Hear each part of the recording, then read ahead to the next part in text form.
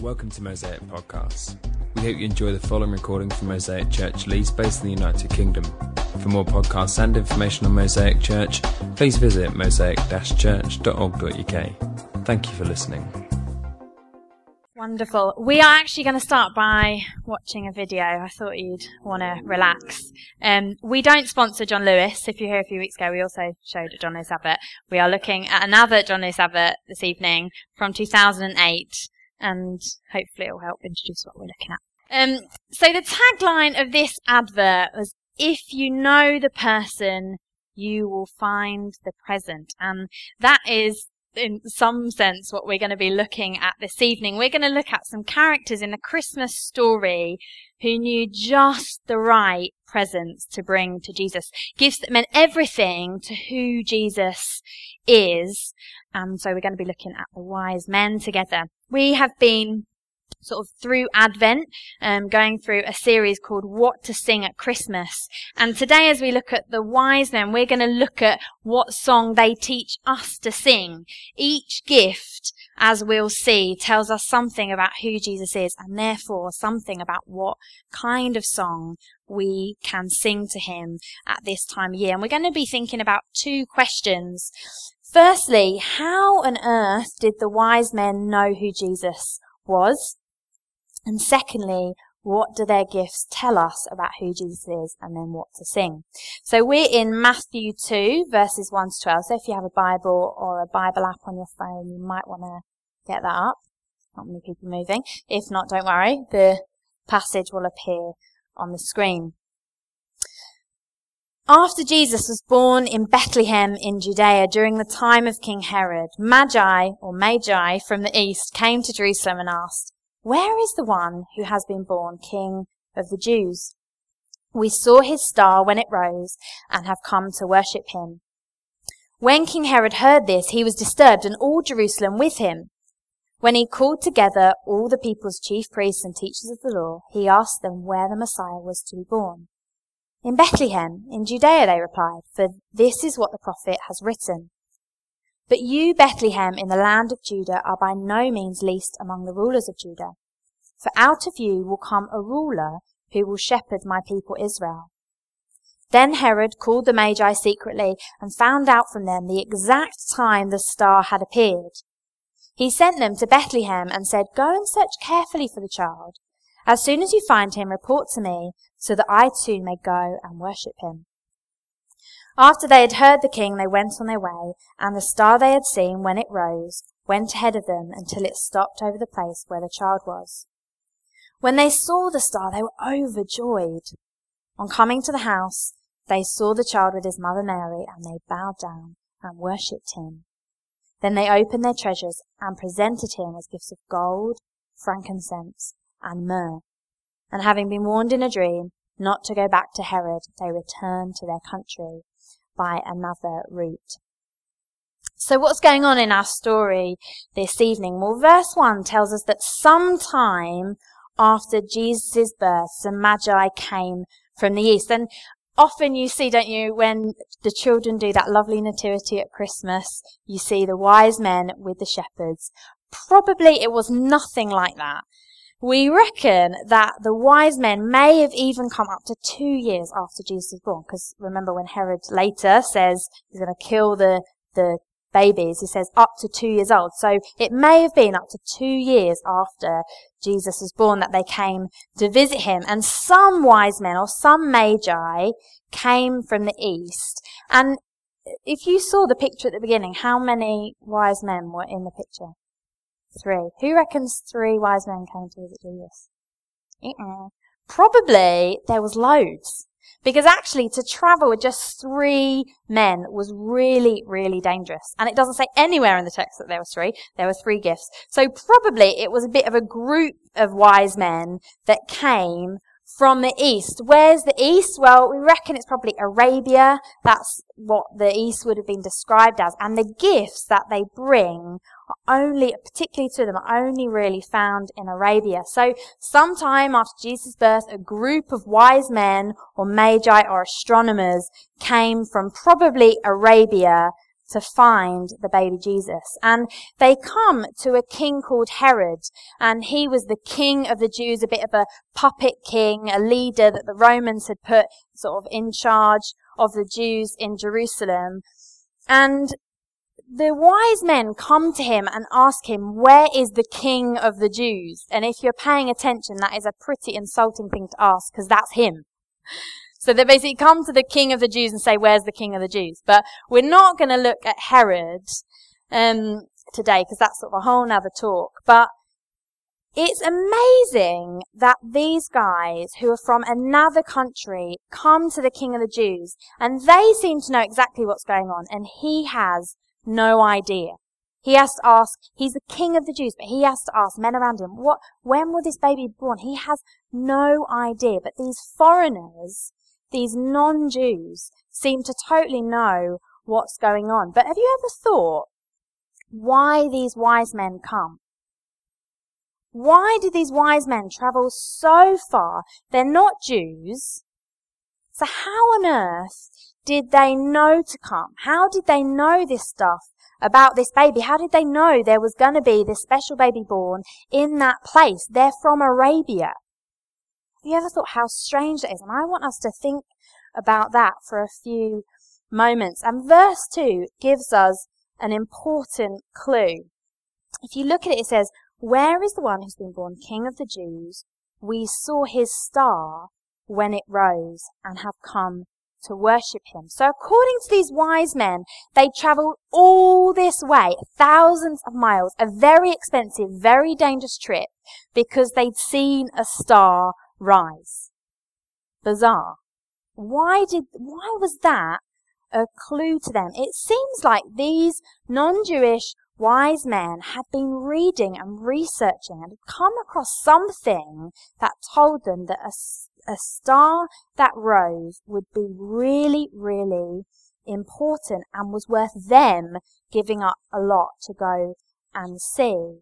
It seems like they'd got hold of some kind of writings, probably Jewish prophetic, so writing about the future, some scriptures, and they'd got hold of them and they'd read them and they thought there is something important in here and we believe it and we want to give up a lot to go and find out who this baby is. I sort of asked the kind of question like, how on earth did they get these writings? Who knows? Way back in Jewish history, a queen of Sheba, queen from Arabia, had also gone to see another king. I wonder whether she'd brought back with her some Jewish writings, and that's what they'd gotten hold of. Who knows? But it's clear they'd read something. They'd found something very important, and it had pricked their interest. So what might they have read? Well, I think Isaiah 60 gives us a clue. Isaiah had written thousands of years before about something that was going to happen in the future, and this is what he wrote. Arise, shine, for your light has come, and the glory of the Lord rises upon you. See, darkness covers the earth, and thick darkness is over the peoples, but the Lord rises upon you, and his glory appears over you. Nations will come to your light, and kings to the brightness of your dawn. Another way of translating that last line, it's translated like this in the ESV, is, and kings to the brightness of your rising. And verse 2 of our Matthew passage says, we saw his star when it rose, and kings to the brightness of your rising. It's the same language. In your translation, it might say in the east, because that's where the stars and the sun rise. It seems like these kings had read this passage, and they thought, this is important. This is telling us that something very significant is going to happen when a light rises. It's going to be a light that tells us that everything is changing. And nations will come, and actually kings will come. The whole world will be changing forever. And these guys had read that and thought, we can't stay away. We can't let this go past. This is a moment in history, and we need to be there where this is happening. Glory's coming in. God's breaking in. I wonder Have you ever been really, really desperate for something to happen? Whether it's Christmas, you're really excited. You're getting a very good present. I'm very excited. Maybe it's a friend visiting. You're going to see family. Sort of the anticipation that you feel when you're waiting for something. I remember waiting for Pete to ask me to marry him, and we actually were away on holiday, and we went, it's a little bit embarrassing, but we went out for this really, really, really amazing meal at this like incredible sort of restaurant hotel, and I was like, oh my gosh, I think he's going to ask me to marry him. And we then like went back to where we were staying, and he didn't ask me, and I went to bed thinking, oh my gosh, what? He's just spent loads of money on a really nice meal, and he hasn't asked me. And I went to bed really, really grumpy. And when I woke in the morning, I was still grumpy, and he came into my room, knocked on the door, and proposed to me. And I was like, I was so excited, and I wanted it so much that I was in a really bad mood when he actually, and it was like, it took me a moment to be like, okay, stop being in a bad mood. He's actually done it, so you're fine. Imagine being a people who'd waited to be free from an enemy for so long. That anticipation is nothing compared to the people of God's anticipation for the rescuer, the Messiah, to come. They'd read scriptures like this scripture in Isaiah and so many more that told them that one day everything would change. One day they'd be set free from all their oppressors. God would return. They'd have a king again.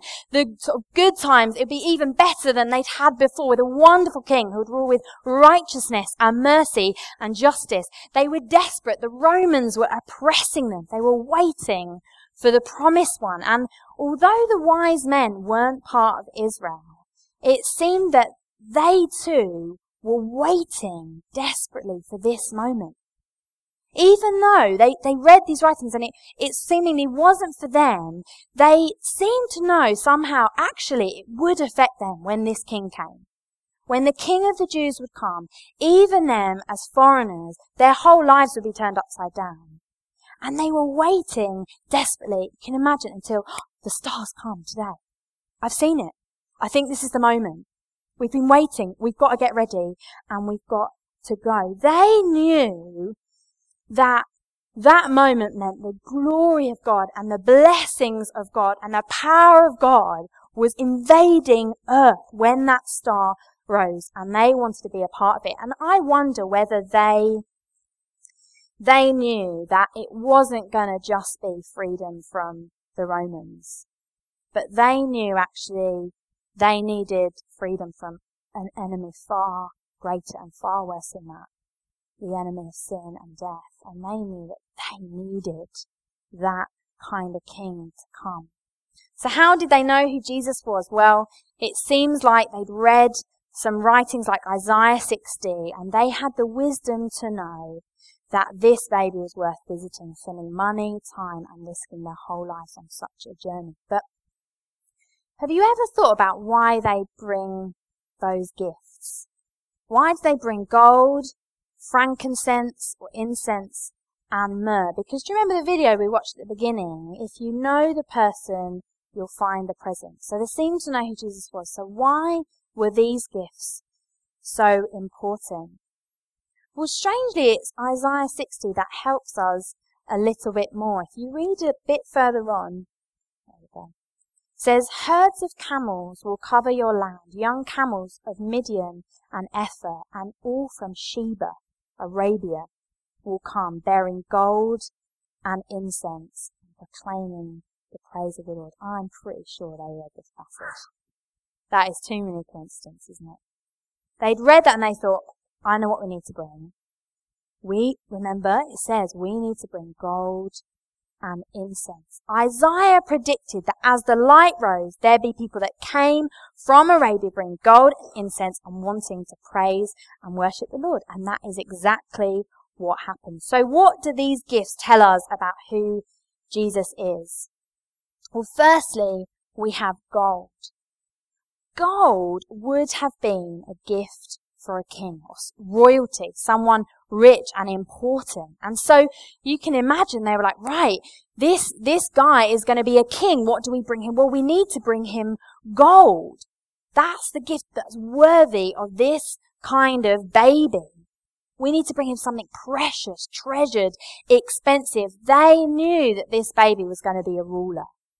He was going to be sovereign. He was going to be powerful. He was going to be mighty. And they knew that he was going to rule over the peoples.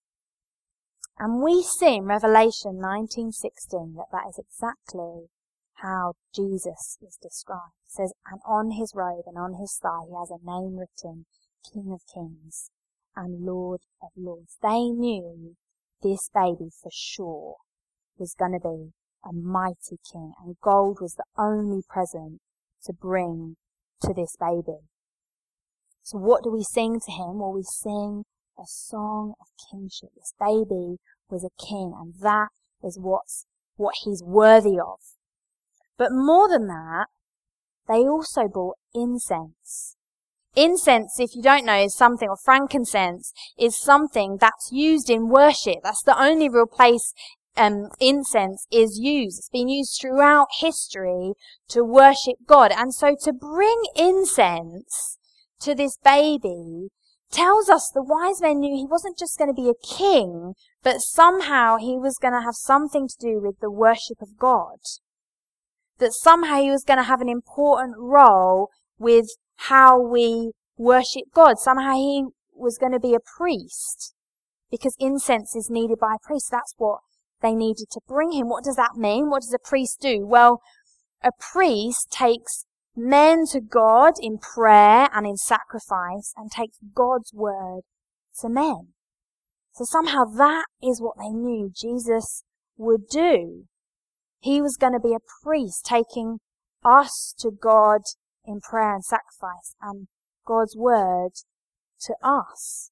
And that is exactly what the Bible tells us Jesus is, a priest. Hebrews 4 verse 14. Therefore, since we have a great high priest who has ascended into heaven, Jesus the Son of God, let us hold firmly to the faith we profess. Jesus would bring a sacrifice to God so that we could know him.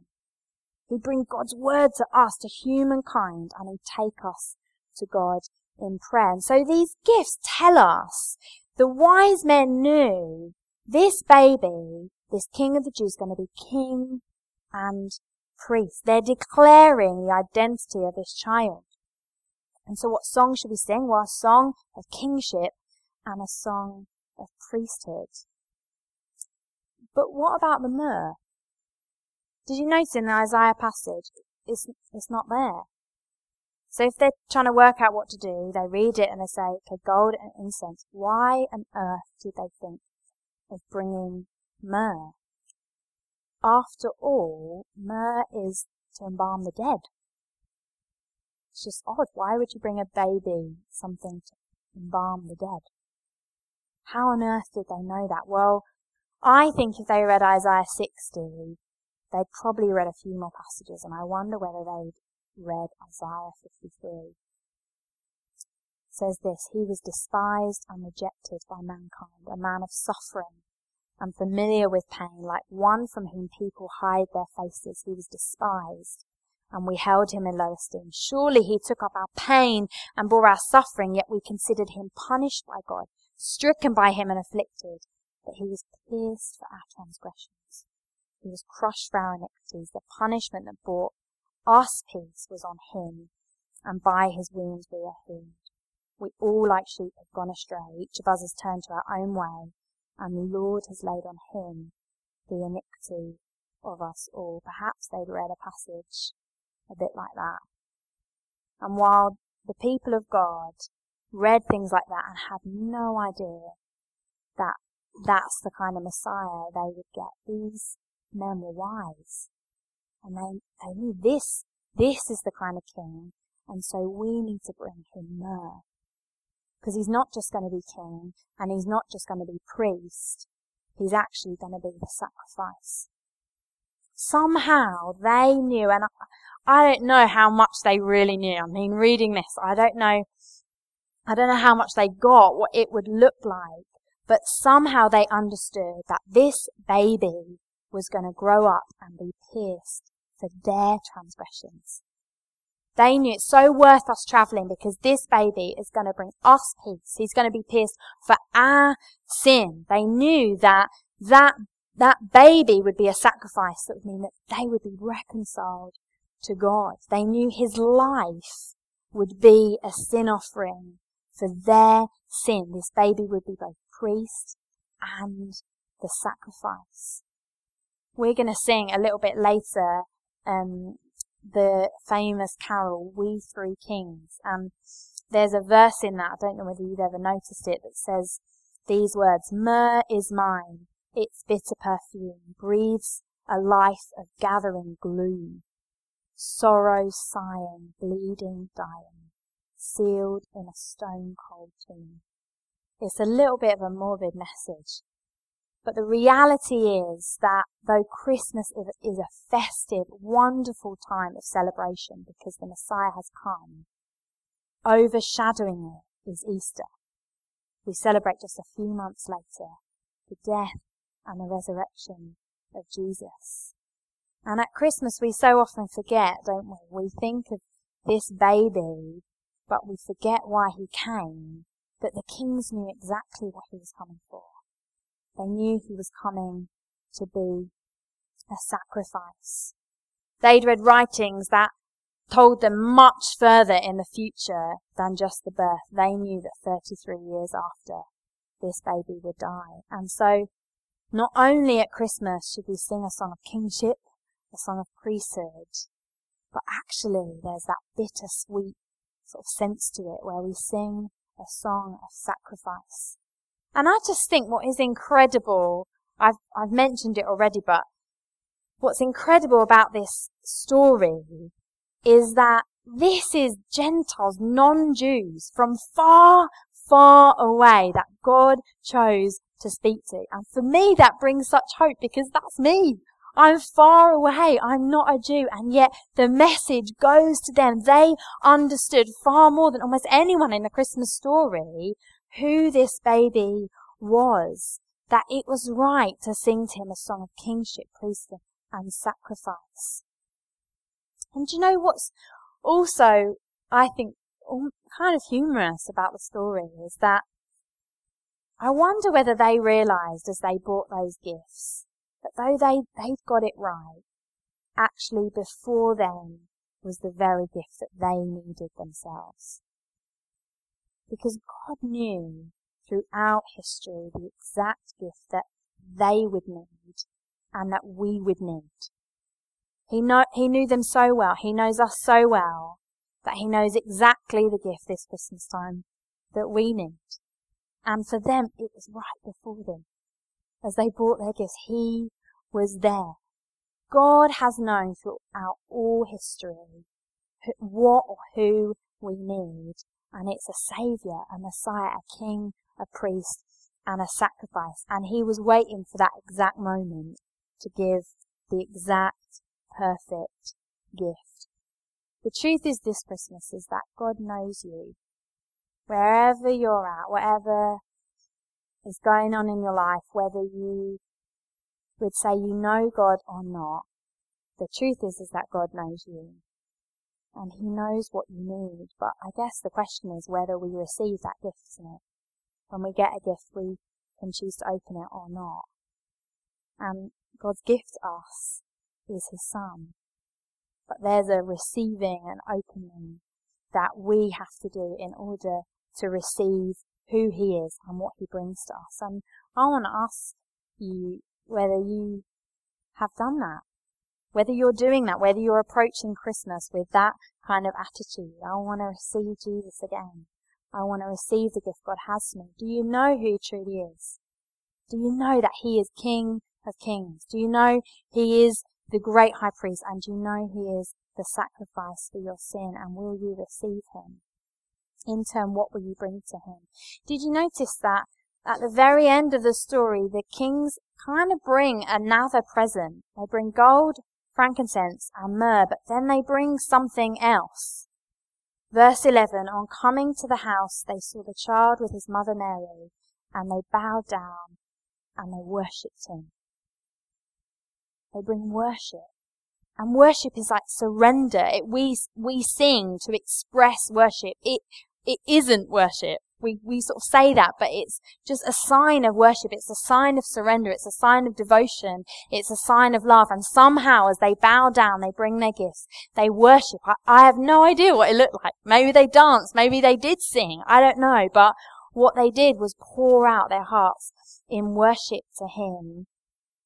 And that is something we can do this Christmas. We can worship Jesus. And we're going to sing now. And that might be a way for you to express your worship to him. And listen, if you're not a Christian here, this is just a wonderful moment for you to consider what you think of Jesus. Because he's everywhere at Christmas, even if it's a Christmas tree, Christmas angel. The reality is Christmas is about Christ, is about Jesus, and this is the perfect moment for you to consider what you think of him and what you'll receive and bring to him. So as we worship, I'd really encourage you to do that. Why don't we stand and I'll pray for us.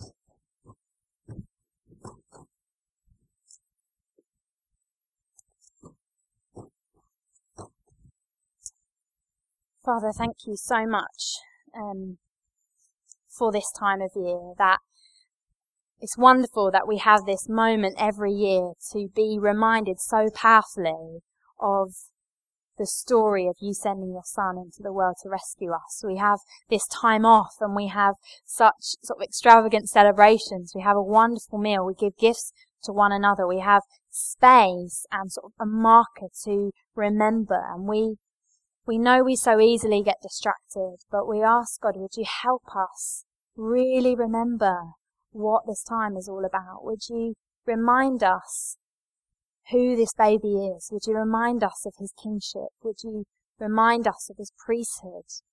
The way he brings us to you and brings your word to us so amazingly. And would you remind us of how he is our sacrifice? How he's dealt with sin and death. And I pray for each of us, would we receive Christ at Christmas? Would we even do that now? Pray for those of us who have maybe never quite done that before. Would you help us know how to receive Jesus into our hearts, to trust in who he is and what he's done? So receive our worship, the only gift that is really worthy of you. Our whole self, our whole surrender, all of our hearts given to you, Jesus. Amen.